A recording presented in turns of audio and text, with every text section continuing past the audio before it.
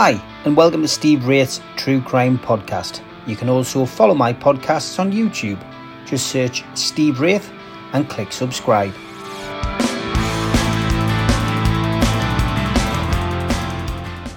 Hi, welcome along to Steve Wraith's True Crime Podcast. And today's guest is an author by the name of Daniel Smith. Hi, Daniel. How are you? I'm good, thank you. Great to have you on. I saw your book being publicised quite a while ago now. Obviously, keep an eye on Amazon for anything to do with the notorious Krays brothers, obviously because of my link. And you've released a book called A Very British Cover-Up, The Peer and the Gangster. And of course, anyone who knows anything to do with the Krays or knows a lot about the Krays twins story will know that in 1964, the Sunday Mirror ran a front page story headlined Peer and a Gangster, Yard Enquiry. Now, while the article withheld the name of the subjects, the newspaper reported that the Commissioner of the Metropolitan Police had ordered an investigation into an alleged homosexual relationship between a household name from the House of Lords and a leading figure in the London underworld. Lord Boothby, of course, was the Conservative Lord in question, and Ronnie Kray was the infamous gangster.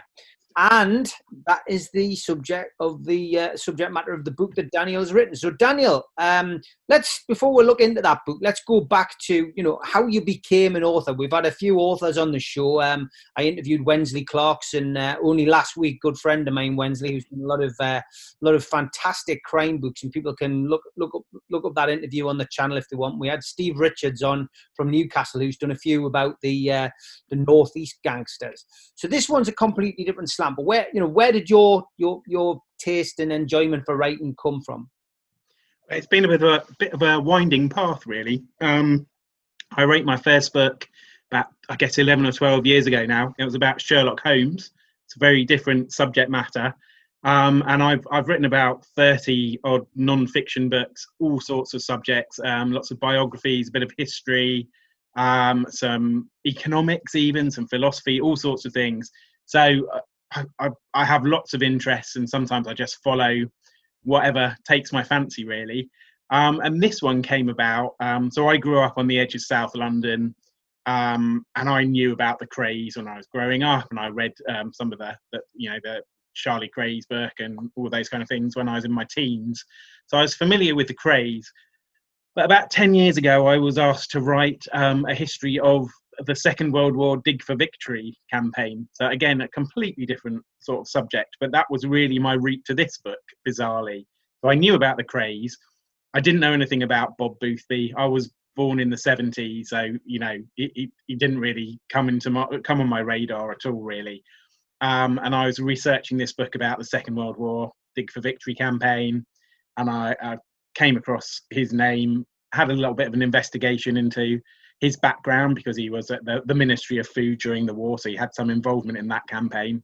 And it was while I was doing that I got these first kind of whispers that he had this bizarre connection to the Krays in the 60s, and it just seemed so odd and out of keeping with all the other stuff that I was reading about him at that time.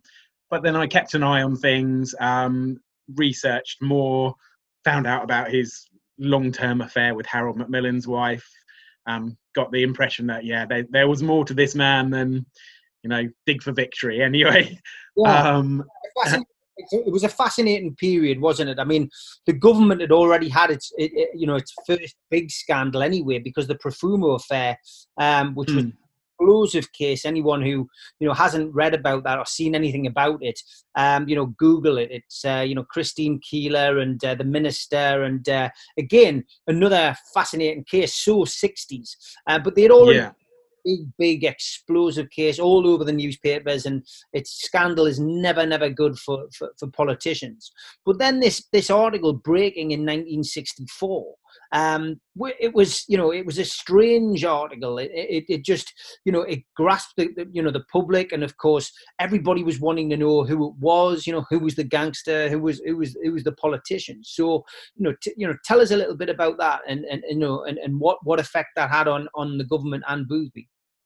Yeah, well, I think, and not only had Profumo only happened the year before, but the year before that as well, there'd been another scandal, the John Vassall spy scandal. where there's a kind of mid-ranking civil servant who'd been posted out in Moscow, and he was gay, and he'd basically been caught in a classic Soviet honey trap, and they got photos of him at a party, and as a result blackmailed him into spying for them. So he'd been spying basically throughout the whole of the 50s. So the government really was coming off the back of those two scandals over the previous 2 years. And the net effect of that was Profumo had seen the end of Macmillan's time as Prime Minister. And Douglas Hume had come in to replace him. And he was meant to be the steadying hand that was going to take the Conservatives through to the next election, which was due at the end of 64. And so they just really didn't want another scandal. And the Sunday Mirror, the chief crime reporter there was a guy called Norman Lucas, and he knew everybody in the Met, and he knew everybody on the wrong side of the law as well.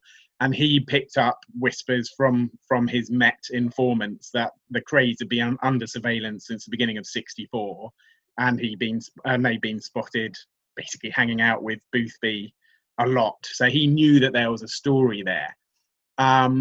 They didn't name either Kray or Boothby in that original story, but it wasn't long. Everybody in Westminster and everybody on Fleet Street pretty much knew that it was Boothby and Kray. And at the time, in this day and age, everyone knows who Ronnie Kray is, and fewer and fewer people know who Lord Boothby is. But at the time, it was very much the other way around. Lord Boothby was on the TV and the radio all the time. He was sort of the first celebrity television politician, really. Churchill used to call him the MP for television in a quite scathing way. So Boothby was a huge name, and as it emerged over the following weeks that he was involved and implicated in all of this, it really did have a big impact, not only among the public, but even more so because the public still were kept in the dark as the true identity, even though there were the rumours. But within the Conservatives, first of all, there was a real panic that this was going to be the end of not only Douglas Hume's time as Prime Minister, but possibly the party out of government for years to come, because they just had too many of these scandals, one on top of the other. People sitting at home would probably want to know how on earth somebody as high up in the Conservative Party and government would come across somebody like Ronnie Kray. But of course, the seeds were sown, I believe, the year earlier. It was 1963, I think it was, when Lord Boothby started an affair with an East End cat burglar called Leslie Holt. Yeah, well, that he seems to have been the route in. There was it's quite possible that Boothby and Leslie Holt had been known to each other maybe even earlier than that, as early as 1960, according to some reports, but it's difficult to know exactly when they met. But yeah, basically Holt was this cat burglar. He was sometimes a driver for the Krays as well. They lived in the same flats in Hackney for a while. So Holt himself said that he introduced Boothby to the Krays. Other people suggest that the Krays had probably clocked Boothby hanging around with Holt and had their eye on him before that anyway. But yeah, because of this relationship, that's how the association began. Yeah, I mean, the Krays were very smart in the sense that they had started off in a snooker club in Mile End, which they'd acquired off the previous owner. And then, they built up an empire of spielers, and essentially these spielers and clubs that people would, they're probably envisaging, huge nightclubs as we see now. But a lot of these bars and clubs that were open were actually in upstairs flats of maybe businesses or even people's houses, and there weren't pubs and clubs as such as we would think of now. So, but what they did was they obviously were making money out of those particular rackets. They were also running protection rackets. They had, as John Pearson called it in his book, a profession of violence. They would go across and, essentially speak to somebody who'd maybe carried out a robbery or a burglary, and essentially they would demand their money. They were thieves' ponces, if you like. I think that's what's really developed over the last 25, 30 years. The truth has come out from a lot of other villains that the Krays weren't particularly good at crime, but they were very good at violence, and they had this vice-like grip over the East End. But they moved into the West End, and this was where the association really came with celebrities and with politicians, because they got into the gambling side of things. The gambling laws were only recently changed in that period, and they were essentially allowed to open casinos. There was a link with certain American mafioso, and with these gambling clubs came high profile celebrities, but also came high profile politicians, and this is where a lot of these introductions took place. Yeah, and Boothby was a lifelong gambling addict, really. He was always in debt. He came from a very well-to-do background, but he was Eton and Oxford educated, and he appeared to be of the elite, but he always had money problems because he was such a ferocious gambler, and he lived the high life, gambler, drinker, probably lots of other recreational substances as well over the years, and a pretty exotic private life. So I think he was drawn to that, the kind of the certainly the West End clubs, but I think also he quite liked. In fact, during the war, he talked about going to the East End when the East End was suffering the Blitz, and meeting the people there, and he liked being around ordinary, normal, earthy people. And as time went on, he also liked being around criminals, it turned out. So, the Krays in lots of ways they just gave so much that appealed to him. And I think the twins as well, and particularly Ronnie, had this idea that if they could befriend people like Boothby, and kind of get into that establishment setup, the establishment always looked after each other.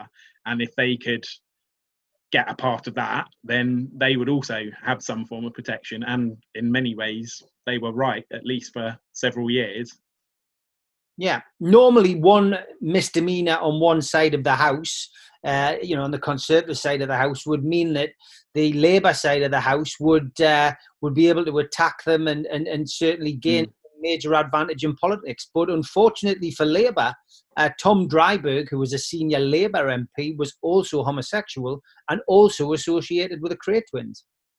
Yeah, exactly. I mean, this was so that the story came out in the Sunday Mirror, which was essentially a Labour supporting paper, and there'd been various things going on at the time. So senior members of the editorial staff were on holiday and that kind of stuff. So they didn't go through the normal processes they probably would have done of checking a story with their political allies before running with it. But they printed it thinking Harold Wilson and the Labour Party were going to love this, and this would be like the final nail in the coffin of the Conservatives. But immediately it set alarm bells ringing there, because, like you say, Dryburgh, who'd actually been chairman of the Labour Party as recently as 58, so only 6 years earlier, was up to his neck in it with Boothby as well. And indeed, there were some reports that suggested that Dryburgh had been the one who'd actually introduced Boothby to the Krays. And I think it almost certainly was through Leslie Holt that the association began. But certainly Dryburgh was socialising with them. He was friends with the theatre director and film director Joan Littlewood, who was based in East London. He'd been friends with her for many, many years. But she worked with Barbara Windsor, and the story goes that there was a film that Barbara Windsor was starring in that Joan Littlewood directed, and they wanted to use a nightclub for one of the scenes, and so Barbara Windsor contacted the Krays, who she knew socially, and that's how that connection began. And then via Joan Littlewood, Tom Dryburgh came into that circle as well. And yeah, he was, if anything, even more reckless in his life in general than Boothby, which was quite an achievement, really. Yeah, the film you're talking about, of course, is Sparrows Can't Sing, originally a 1960s play, and you're right, it was directed by Joan Littlewood from a story by Stephen Lewis, I think, but it's still available on DVD, so anybody who's interested in seeing what the inside of one of the Krays nightclubs used to look like can certainly find that out. And there's a couple of cameo roles by some of the firm members on there, which I find fascinating. So we haven't really touched on it yet. I'm sure you touch on it in the book.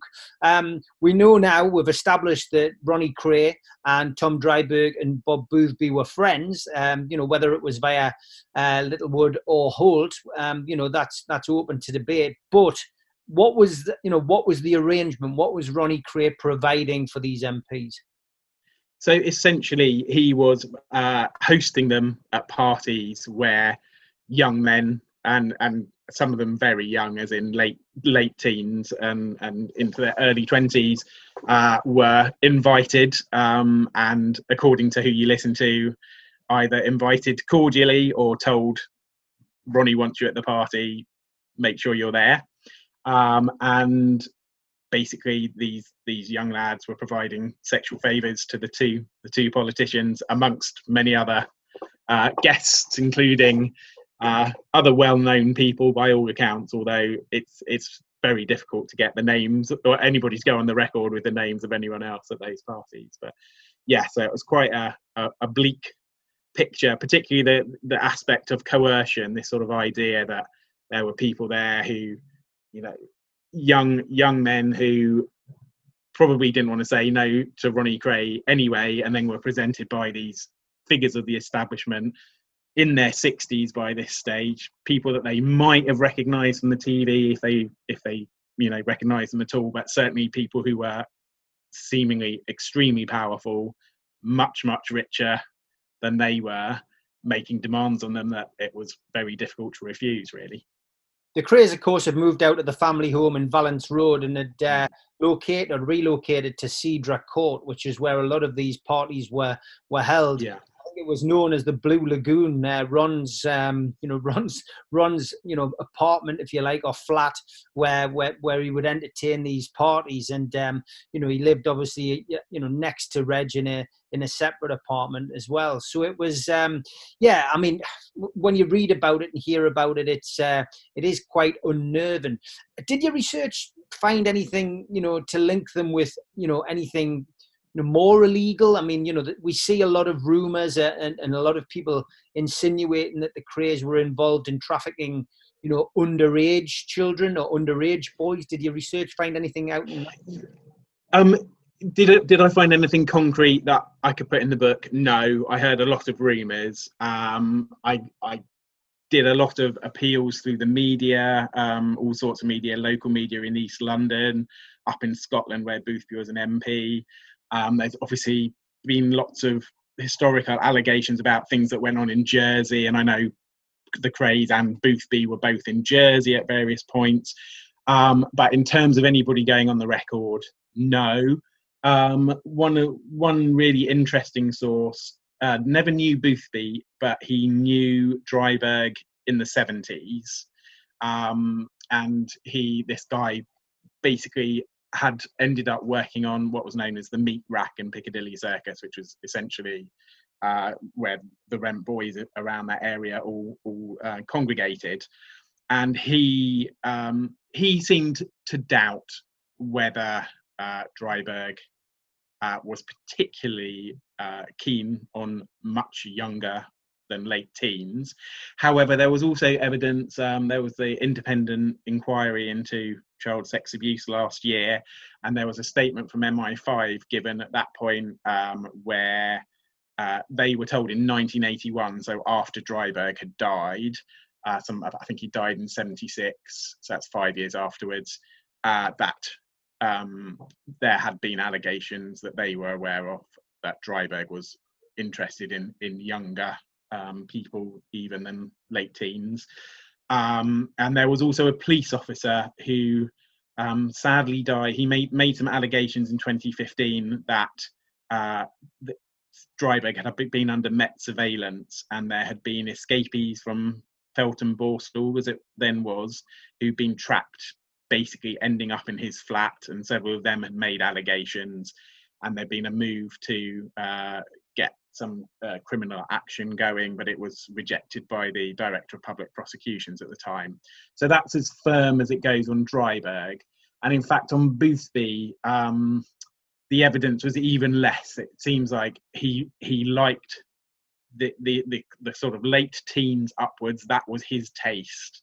But I never came across anything formal other than rumours, which are often secondhand rumours, that he was involved in anything other than that.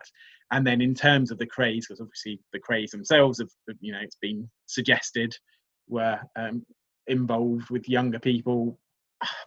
Nobody went on record, put it that way. So, well, I mean, I've heard countless stories and rumours over the years. I think a lot of it's there really just to tarnish the legend. I've never spoken to anybody who certainly suggested that they were trafficking, underage, boys in particular. I've heard rumours that they'd slept together, which again is ludicrous. And I think it's also ludicrous to suggest that, that Reg would assault Francis or abuse Francis. I think what became clear in time as they served their sentences, we always knew that Ron was homosexual. I think, Reg was a twin. And I think the difference between Ron and Reg was that, Ron was openly gay, whereas Reg was more of a closet. He was always battling his sexual demon, and, he spent a lot of his life battling himself, but also having to control Ron, who was, of course, mentally ill. So it's a fascinating, it's a fascinating story, one which I think which will never be repeated. But so many little different tangents you could go off on. I mean, the Boothby one was interesting as well. Again, I'm not sure whether you cover it in the book, but, a lot of stories about his perversions. I mean, you've already said he was having an affair with a woman. So, I mean, you would presume that, Lord Boothby was probably bisexual. Yeah. But he had a lot of perversions. And I think, without going into it too graphically, he used to lie under a glass table in Cedar Court, whilst masturbating, whilst young lads were, defecating above him. That was one of the stories that was quite common in the Krays circles and amongst members. Yeah, and again, I've heard those stories, and I think there's a good chance that they're credible and true. Some of those ones you'll never know by the nature of a story like this. You're filling in the gap sometimes because there's not documented records, obviously, of this sort of stuff. But yeah, and certainly Boothby he had voracious appetites. He was certainly bisexual. He had his cousin was the journalist Ludovic Kennedy, the journalist and writer, and he reckoned that he'd fathered at least 3 children out of wedlock. There was a strong rumour for many, many years, which continues to this day, that he was actually the father of Sarah Macmillan, who was Harold Macmillan's daughter. I'm slightly sceptical about that because of other information that I've received, but Harold Macmillan himself didn't know for sure. He visited Boothby in his flat late on in their life and basically asked him outright, and Boothby said, "No, I'm absolutely not her father." But all of those sorts of mysteries will continue. And then bizarrely, just a few years after the Boothby saga, he ended up marrying a very glamorous Sardinian woman who was 34 years younger than him. And they had I can't remember how long they were married for, near enough 20 years, which was supposedly a very happy marriage until Boothby died in 1986. So, he was into everything. Yeah, no, there's no doubt about that. He lived life to the full. Of that, there's no doubt. One of the stories that I got from Charlie Kray, before he died, was that that the Krays did have a lot of incriminating photographs and cinefilm. Of course, cinefilm was still relatively new back then, but the Krays did have a cine camera. We placed the footage on our documentary, The Krays. When the day the Krays came to town, it was actual film footage, which has been seen on other documentaries where we put the full footage on there. But the rumours were abound for years that the Krays actually had a get out of jail free card. So a lot of these parties that were taking place at Cedar Court were filmed for posterity, shall we say, or photos were taken of people in incriminating positions. However, when the doors got kicked in 1968, and the twins and the brother and the firm were arrested, the woman who actually had the a lot of this incriminating stuff was actually one of the relatives to the Krays, and they were told to get rid of it, i.e., move it to another place. Right. In a quick hurried phone call from someone in prison, and taking it upon themselves to, rather than move it from one place to another, they stuck it into a bin in the backyard and burnt it. And a lot of this incriminating stuff, footage, photographs, etc., disappeared for forever. And with that, the opportunity, the Krays had hoped to get themselves, either a lesser sentence or out of prison altogether by embarrassing all of these, highbrow people, went up in flames. So, I mean, did you ever hear about them filming stuff or anything like that? Or yeah, I mean, that was part of the problem. And when the scandal first blew up, there were rumours going around. The cabinet, the Conservative cabinet, were having secret meetings about this, and they heard whispers that there were more incriminating photos to be had. Clearly they have never turned up, so either they never existed, or, like you say, they were disposed of along the way. But it also occurs to me that to an extent, you don't need that evidence if you have the threat that you might have it as well. And certainly I think that worked for a number of years for Boothby and Dryburgh, that they lived under this kind of not knowing for sure quite what evidence there was out there of them. And yeah, to an extent, I'd be surprised if there wasn't documentation going on, because Ronnie liked to document things in photographs. When he liked to be seen with people and make use of photographs. So I'd be surprised if there wasn't any evidence along the way. But it is this mystery of where it's gone. There was a rumor that Leslie Holt had suggested he'd put some stuff away with a solicitor at one point, but again, it's never come to light. So I don't know. If it's still out there and it's discovered one day, then I'd love to see it, put it that way. Me too, to a degree anyway. I think I'd like somebody else to see it first, and then. Well, yeah, that might be the way to do it. Yeah. Yeah, I'd like to know who was in them. Me too. Getting back to the story, then get back to where we started. Obviously, this story had come about Boothby's underworld associations. I think it had come to the attention of the Sunday Express originally, which of course is a conservative supporting paper. But then, as you quite rightly said, a Labour supporting paper, the Sunday Mirror, broke it. And I think that, although they decided not to name the MP or the Gangster, I think it was German magazine Stern, I think, which eventually broke the name. So yeah, now we've got this situation. It's all over the front page of the Daily Mirror. Everyone's asking who it is, and most people in the know do know who it is. But then it suddenly hits a brick wall, because neither of the major political parties really have an interest in publicising this. So Cecil King, who was the owner of the paper, then comes under pressure from the leadership, doesn't he, to drop the matter? Yeah, and it, in the end, makes this grovelling apology to Boothby, and it was specifically to Boothby rather than Ronnie, and paid him £40,000 out of court, which would be somewhere in the region of 800,000, $1 million today.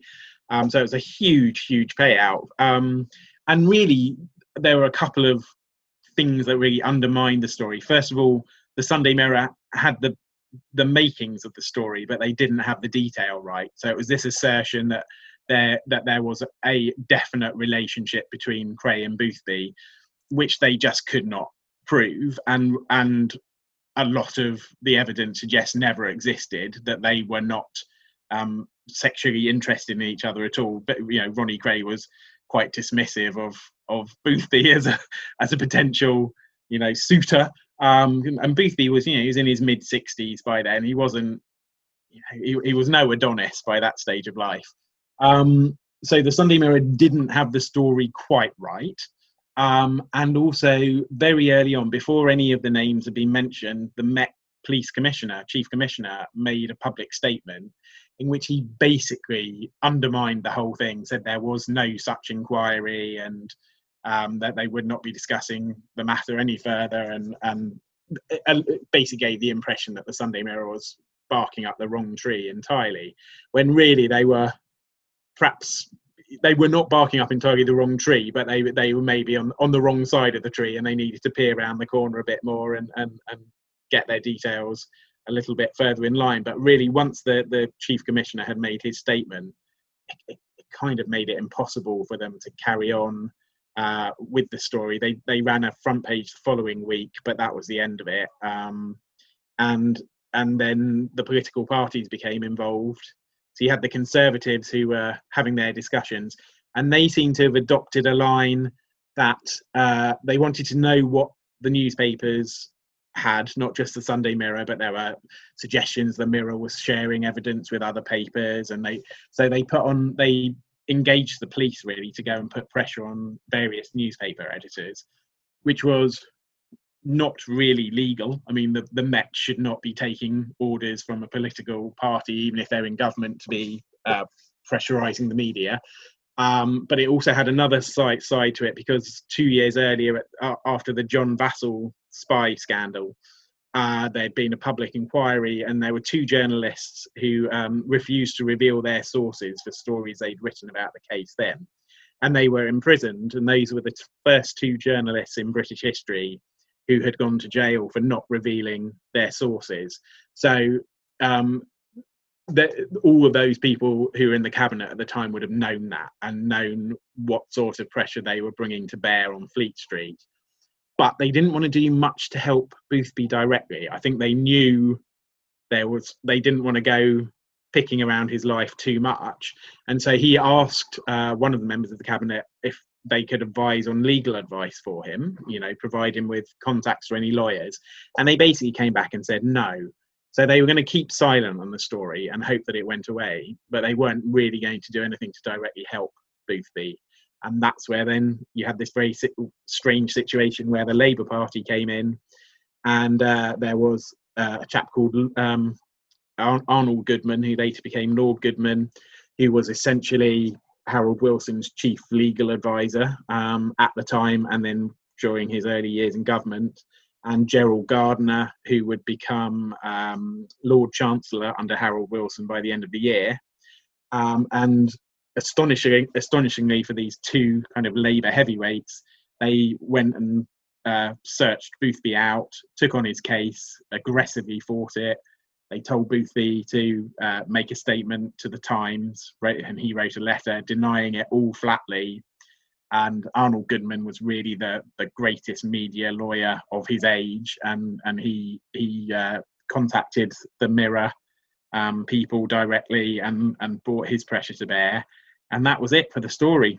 Just it disappeared, and not only disappeared, but then Boothby got this 40,000. Although how much of that he kept and how much of it found its way to the twins, we'll never know for sure either. Yeah, very interesting. I mean, the Krays might not have benefited financially, but they certainly benefited in other ways, because other newspapers became less willing to cover the Krays. And of course, that continued for the next few years. Yeah, absolutely. And that was one of the sort of unpredictable aspects of this, I think, for the politicians at the time. The Krays were starting to come onto the public radar, but only very gently at that time. But then by the end of the decade, they're these major public figures, and now you've then got these politicians as well that know that they are kind of implicated in having let them get away 5 or 6 years earlier. And so, yeah, I think that's another dimension to it, which in retrospect was pretty serious. Yeah, 100%. I mean, of course, the Krays, for those of you who are, not Kray aficionados, went on to, of course, kill George Cornell. Ronnie Kray walked into the Blind Beggar pub in the East End of London at point blank range, shot him dead in front of witnesses. Jack the Hat, who was a member of the Kray firm, but who had failed to carry out an order and taken payment for it, was stabbed to death at a party in Evering Road by Reggie Kray. And they also helped Frank the Mad Axeman Mitchell escaped from Dartmoor prison. They had him holed up, in the build-up to Christmas. They were going to try and get him a pardon from prison or a release date. And because he became uncontrollable, they had it arranged for him to be killed. And Jack the Hat's body, Frank Mitchell's body, of course, had never been found. The Krays doors went in, of course, in 1969. Nipper Reid and the guys from Tintagel House eventually managed to get enough people to come forward. The blind beggar barmaid, of course, was the key witness, to come forward and make statements. And then eventually some of the firm then turned Queen's evidence in 1969. Justice Melford Stevenson sentenced the Krays to life in prison with a recommendation that they both serve 30 years. And the Kray firm total as well, it hit the 100 mark for different sentences that were handed down. So, one hell of a story. And the book, which we've got behind us here, The Peer and the Gangster, is a fascinating read by Daniel. What happened with the other protagonists in the book then, Daniel? Tell us first of all what happened to Leslie Holt, the cat burglar. So his story was pretty sad, really. He's continued in reasonably low-level crime, and he ended up dying in very mysterious circumstances in the late 70s. He was ostensibly having an operation on his foot, and done by a Harley Street doctor, and seemingly had an overdose of anaesthetic and died. But the whole thing was very mysterious, including what the nature of his relationship was with the doctor. And there were all sorts of rumours that this doctor would tip him off about clients who he might go and burgle and all that kind of stuff, and might well in the end felt that Holt knew too much. There's always rumours that, like with the Krays 30-year sentence, that there were these people who did know too much about too many establishment figures, and that they were slowly taken off the scene. The whole one is another mystery, and whether we'll ever get to the bottom of it, who knows. Lord Boothby, he essentially got away with it, but I would say his life was tainted, by it until his death in 1986. He still kept on appearing on TV and radio throughout all that time. He wrote extensively for the papers as well. He married this Sardinian woman and ostensibly lived out quite a happy last few years. But I think he lived under that shadow of this secret, and the fact that he never knew for sure that there wasn't this stash of evidence somewhere that was going to be produced one day that would bring his name down again. And he slowly broke off the association with the Krays. I think the year after, in 65, when the Krays were arrested for the Hideaway case, he stood up in the House of Lords and went against all parliamentary etiquette and made an appeal on their behalf directly that they ought to be released on bail pending trial, which brought notoriety down on him by, in terms of his fellow members of the House of Lords. They all thought that was an awful thing he'd done, and he obviously felt under pressure to represent for the Krays over those few years. But then as time went on, he seemed to withdraw from them to a certain extent. Dryburgh, on the other hand, even into the 70s, he was still writing prodigious number of letters to the Home Office, specifically asking for better conditions and better terms on all sorts of issues for the twins. I think both of them essentially got away with it because they both died before the story ever really came out, but they paid a price. Tom Dryburgh, what happened to him? So he died in 76, 10 or 12 years later. He ended up, he had a flat in the Barbican in his later years, and he was a kind of slightly sad, lonely individual. He'd married a woman several years earlier. He had a 20-year marriage. I think they married in the mid-50s. he never had any interest in a heterosexual relationship. So it really was a marriage for show, but it was a deeply unhappy relationship, and they did eventually get divorced. And there were all sorts of sad episodes. So he took in a younger man to live with him at one stage, who then ended up stealing various of his treasures from his lifetime. But he didn't actually have very much money by the end of his life. He'd sort of started off from a moderately wealthy background and had used up all his goodwill and good luck by the end of it. So yeah, another slightly sad end after the Boothby affair. During your research for the book, was there anything that really came up, anything exciting that came up out from the MI5 files or the government papers? Because as we know, a lot of the stories surrounding the Krays and other major criminals, I suppose, there's always red tape wrapped around these stories, especially if it involves, high profile people who maybe, want to live their life out before any revelations come out. So was there anything that really sprung out that hadn't been covered before? Well, from the MI5 files, not that much that's not in the book. I mean, it really proved the point that there had been this major government conspiracy, in which you had the two prime ministers involved. I had another source who came to me, a very interesting guy who'd spent part of his life spying for the KGB and all this sort of stuff. He told me how he'd been a police officer in the late 50s, and he'd ended up arresting Dryburgh on one occasion for cottaging, and Dryburgh had basically been released within a couple of hours, having put in a phone call to one of his fellow Labour colleagues, which turned out was Jim Callaghan, who was also another prime minister.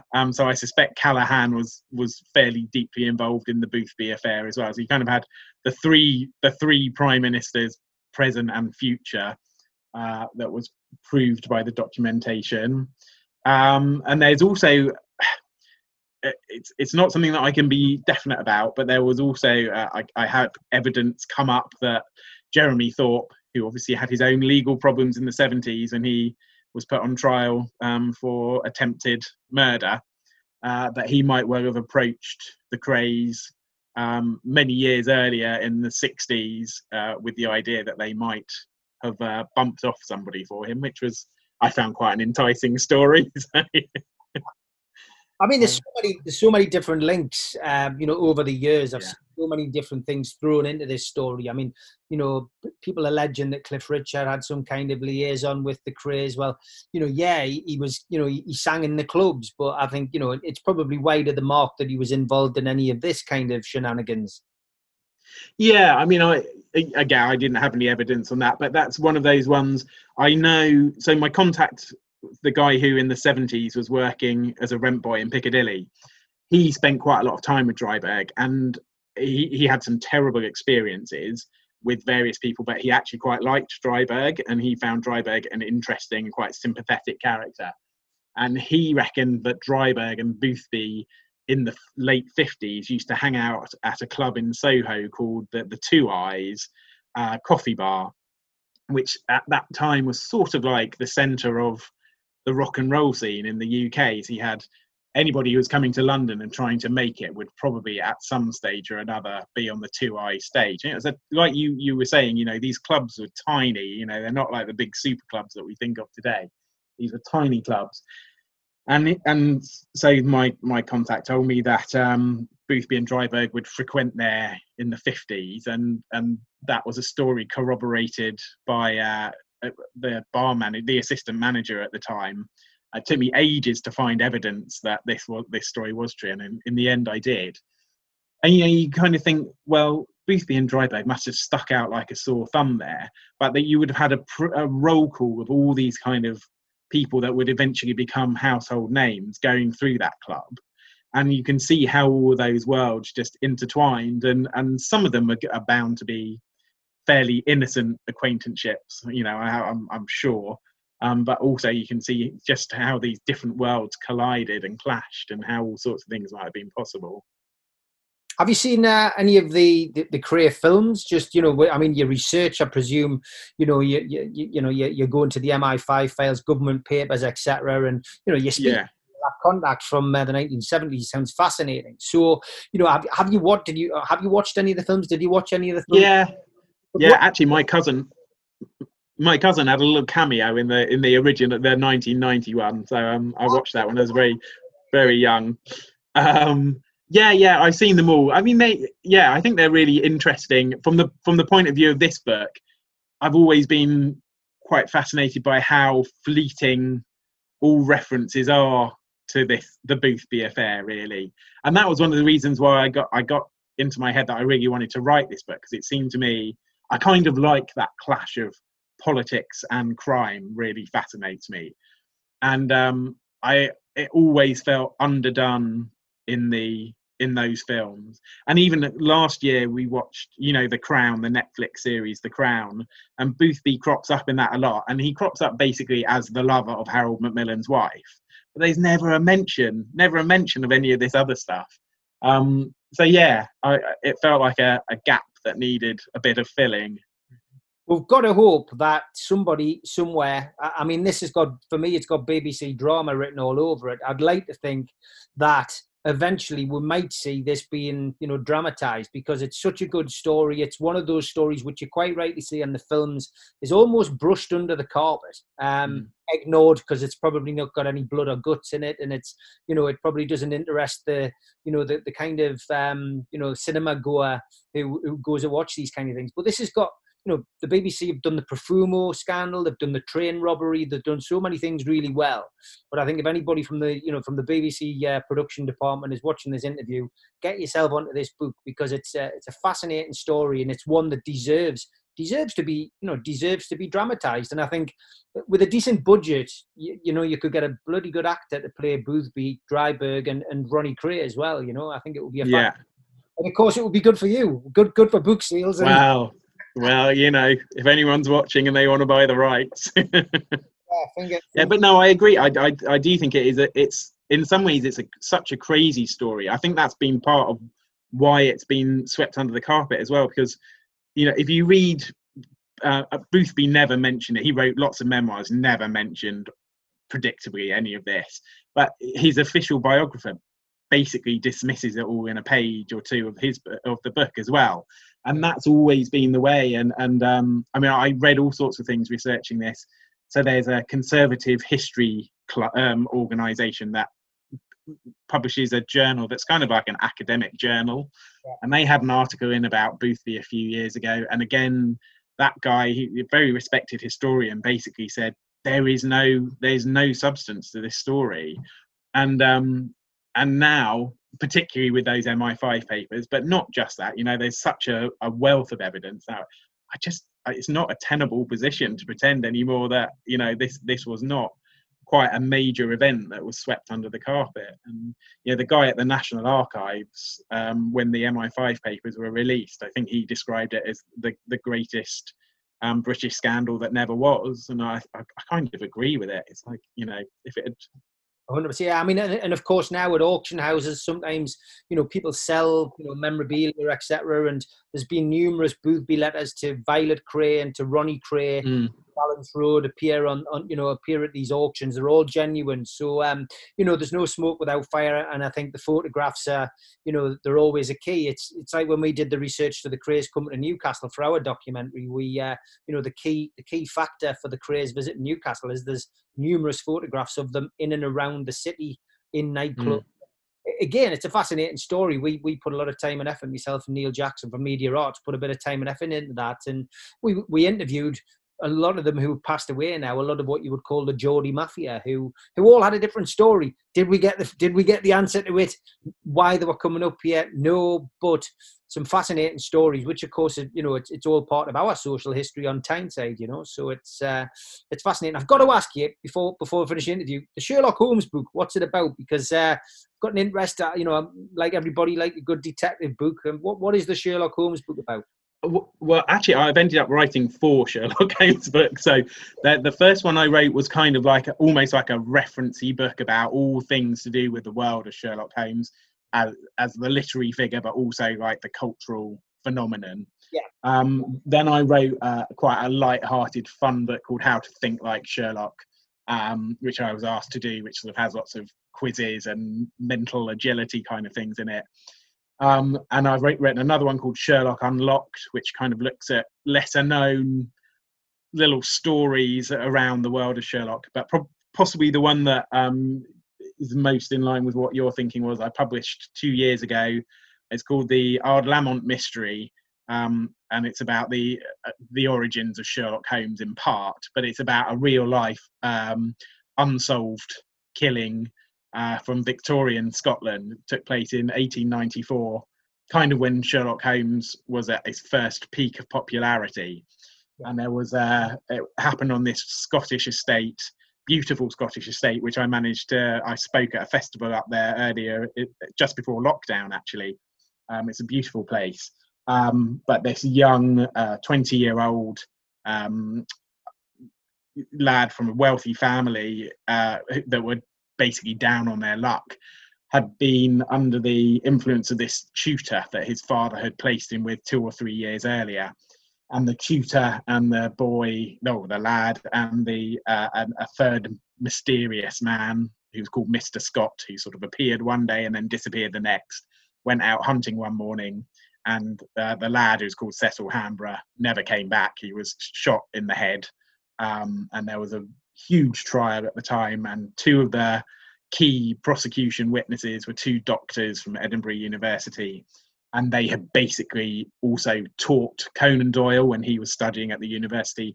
And my argument, which I think is a pretty convincing argument, was that he had based the character of Sherlock Holmes on the 2 of them. So it's a really interesting case. So yeah, that was a really good fun one to write. And what's that book called? It's called the Ard-Lamont Mystery. So Ard-Lamont is the estate in Scotland. Yeah, so that came out in 2018, and then since then I did this other one, Sherlock Unlocked, which is more like a treasury of weird facts about Sherlock Holmes and the world. Obviously a big fan. Yeah. Well, it's funny, when I wrote the first book, I had a friend who's a writer he's in his 80s now, but he said, "Oh, now you've written one about Sherlock Holmes, you'll be writing about Sherlock Holmes the rest of your life." No, I've done my book now, but there we go, 4 books later. It's become infectious writing, certainly. I mean, you've now delved into the murky world of the Krays. Is there another Kray book in you, do you think, or do you think that was a one-off? I don't know. There were aspects of it that all sorts of things that intrigue me. I'm kind of aware that there are people like you who've had these long associations where you had first-hand knowledge of the twins that I don't. So sometimes I think some of those stories are probably better left to people like you to tell. But it's a world that fascinates me. At the moment, I'm thinking the next book might not be Kray related, but it might be another dodgy politician. So that might be the strand that I pick up from this one. You've got your work cut out there. You could be on. Yeah. There's plenty to choose from. Start modern day. Anyway, Appear in the Gangster is available now. Fantastic book by Daniel Smith. Get it on Amazon. It's through historypress.co.uk as well. I'm not sure whether buying it direct means you get a bit more, but it's well worth the read. And I think you just gathered from the interview, guys and girls, that Daniel knows what he's talking about. So excellent book, well worth a read. Buy a copy or buy somebody who would like a copy now. But Daniel Smith, thanks very much for joining us today. Thank you very much.